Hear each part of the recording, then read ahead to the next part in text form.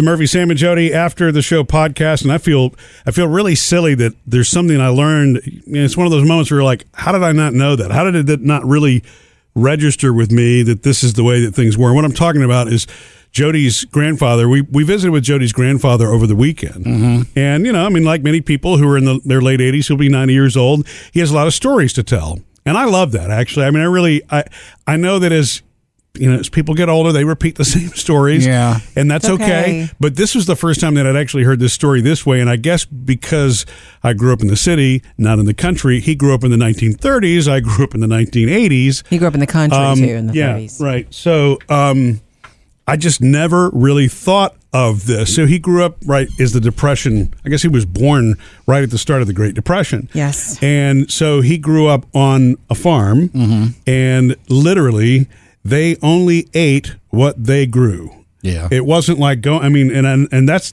was the start of it. It's like, oh, wow, that's true. Because he started talking about how you had, the animals helping you plow the fields, but you had to also feed the animals so that they're workhorse animals.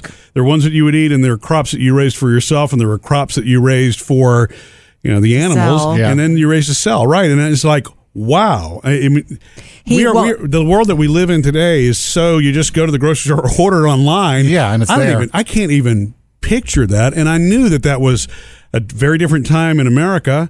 But it really hit me that, wow, that whole family, his whole family literally had to harvest everything that they ate. And so what a difference his life, what a difference it is today from where he began, where the world is, could not be more different. Yeah. And he knows it. And my two favorite parts of that kind of story, and I've heard that before from him, and it's interesting. I don't know that I'm sorry that you haven't heard it before, but two of my favorite parts of that story, number one, when he starts to tell it, he always says this, and it's true. He said, you can't, nobody had any money. A lot of people didn't have anything. He says, but you can't starve a farmer. He said that. Yeah. We had plenty to eat. He said, we always had plenty to eat. Now, it may not have been the best stuff, and a lot of times there was no meat. They would eat vegetables. They would eat what they would grow. But he says, you can't starve a farmer. And so they always had plenty to eat. Mm-hmm. So when I tell you, when he goes into his kitchen, if he hasn't been to the store in a week, and you can't imagine that, he'll eat cornbread soaked in milk, and he thinks that's great. Yeah. Because, he knows what it's like to really only eat little bits of what you have. So you can't starve a farmer. I love that line, and I've heard him say it before.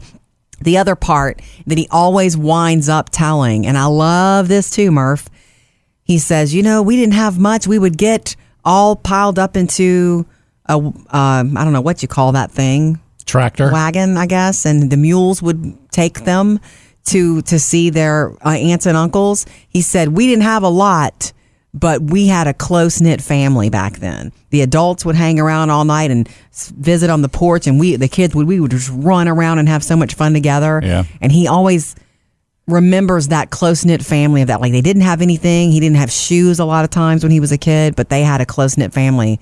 And he looks back on that with a lot of love. Yeah. Well, that's why he doesn't really want for anything, because he is so many things in his life he's either built himself or he doesn't need or want. I mean, I guess that lifestyle stuck with him for his entire life. Mm-hmm. But it's not that I haven't heard the story before that jumped out at me. It's that understanding the difference between city and country at that time. Because there were cars when he was a kid. There were very vibrant cities with restaurants and hotels and all of that. But they lived very far from any major city at all. Yes. And so back in those days, there wasn't a Walmart down the street. Not even the neighborhood grocery version. Not even like a general store down the street. Yeah. Nothing, none of that. Right. I mean, convenience store or anything that was close by. So, and of course now that's accessible everywhere. Most towns in our country even have mobile cell service now and internet service and things that literally were not accessible to people in the country back at that time. And I just was, I don't know, maybe it's just one of those moments of respect for somebody who's about to turn 90 years old and realizing what this man has actually seen in his life. And he's got it in context. He loves technology. He's got his phone in his pocket, and that's where he keeps it all the time. His flip phone. Yeah. How's he embraced the technology? He loves it. Because you think about his generation, and they're probably the ones that went from nothing electronic, yeah. To like, oh my God, slow down. Right. He thinks it's really cool. He showed me once. He says, when you call me, I see your name. I'm like, yeah. So that's a thing to him. Yeah. He's like, look, Jody, see, there you are, right there in my phone. And he thinks that's super cool. And the other thing he says that I thought was cute is that he says sometimes, he turns it off when he goes to church. He turns it completely off when he does things like that. If he goes to visit with a friend. So not just vibrate off. No, I guess that concept doesn't really, it's either on or off, and then he'll forget to turn it back on. So he even said, if you can't reach me sometimes I forget to turn it back on. Yeah. So, and there aren't that many people. I mean, he's almost 90, right? So if you're lucky enough to live that long, we're in the place where I guess most senior citizens now are at least from the television generation. Mm-hmm. They've pretty much had TV their entire life. Jody's grandfather's generation only had radio at that time in the Great Depression. And so I guess there's a lot to be learned from that. I guess I always respected that about my grandmother, who passed away, 9 years ago, which is hard to believe, 9 years ago. Mm-hmm. But, she went from that same thing. None of that technology. They did have electricity in their first home, but that was about it. Even she remembers as a kid not even having a radio initially. Wow. And, she lived to be 97 years old, and she was the one who was surfing the web for her news every day. Mm-hmm. And it's just kind of cool. I don't know that any future generations see that. We all get to see technological change. Yeah. But, like us, we are a computer generation. You know what I mean? I know that it's become more common. Probably it wasn't around so much in our childhood, but we had classes. This is right. This is not new stuff to us. We were a computer, TV, radio. We had all that stuff. The only thing we didn't have was internet. Smartphones in high school. Right. And so, Thank you. Right. We can't imagine a time period with things not being connected. Right. So I don't know. I'm one of those that I'm always interested in any person who's got that life experience, any senior citizen, their stories. And I've found that as I get older, I really enjoy sitting and soaking those things up. You realize too that you're going to be, you're not going to be that person per se, but there are things now I find when I tell the kids, and they're like, really? What? And it's like, well, yeah, that's what we had. And it's not that long ago that's what we had, Right. Yeah, we used to only have one TV. Really? Yeah. And it was a big box. Or it one wasn't phone. flat? No, it wasn't. Or phone in the house that was connected to the wall. That's it. We went to an antique store, and Maddie picked up a phone. She goes, how do you use this? And it was a rotary dial. Right. And it just floored me. It's like, well, of course you don't know how to use it. You've never touched one. Of course not. To me, it was second nature. Sure, Sam.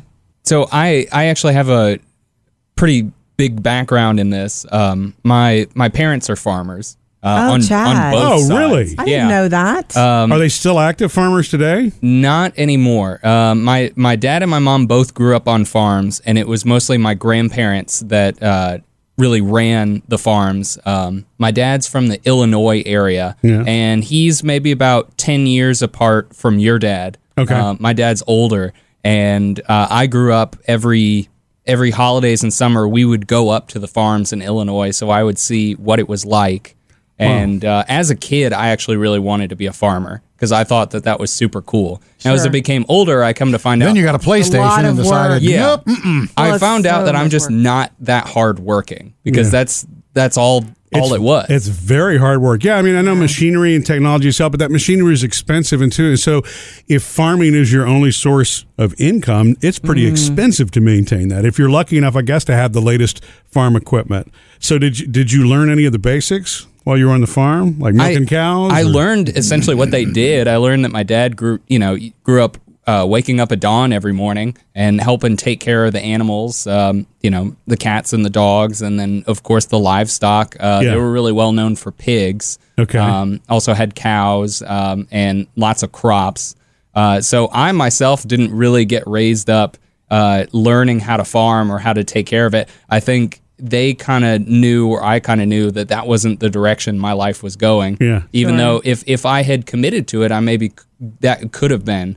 But as I got older, I found out, no, I'm a city slicker. I'm not a country kid. I know what you mean. So do your parents, is there anything that they pulled from those farm days that you see them do around the house today? Absolutely. What kind of things? My mom and my dad are both home decorators. They love HGTV, and just about anything that you can imagine on their house, they've done. They do it themselves. Yes, Right. crown molding, floor molding, painting. If they've got to repair something, they'll get professionals to do things like if the air conditioner breaks down, it's just like, well, they have a general concept of what to do there, but they'll hire a professional for stuff like that. But you'd be amazed about like plumbing, all that sort of stuff. Like, if they can't do it, they'll call somebody, but there's a lot of stuff that they've done that you wouldn't expect most people to take care of themselves. See, Jody's grandfather was telling us about that yesterday too, because the house that he lives in, he built. Yeah. I mean, with his own 2 hands, he built this house, and he was talking about how he constructed the rafters for the roof out in this parking lot, and he measured it up perfectly and got it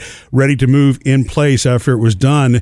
And then Jody's grandmother would help him. Do you remember what he explained to you yesterday? They called that a dead man, which is really just a post with a flat piece of plywood on the top so that you could raise sheetrock into place and then nail it in to create the ceiling, and she would help him with that. But and that's the kind of stuff that, I mean, I certainly went through my do-it-yourself phase, but it's not like that DNA thing, like the first thought is, I'm going to do this, right? And you don't want me hanging sheetrock anyway. And I'm going to tell you a little something sweet about that house that he built, that we were sitting under that roof visiting with him the other day. I have vivid memories. I was probably about 10 when they were building that, and my Uncle Terry and my dad and my other uncles were all up on top of that roof doing that roof along with them. So it was a family effort. I was a kid running around. They're telling me, watch out for nails, watch out for this, stop being crazy.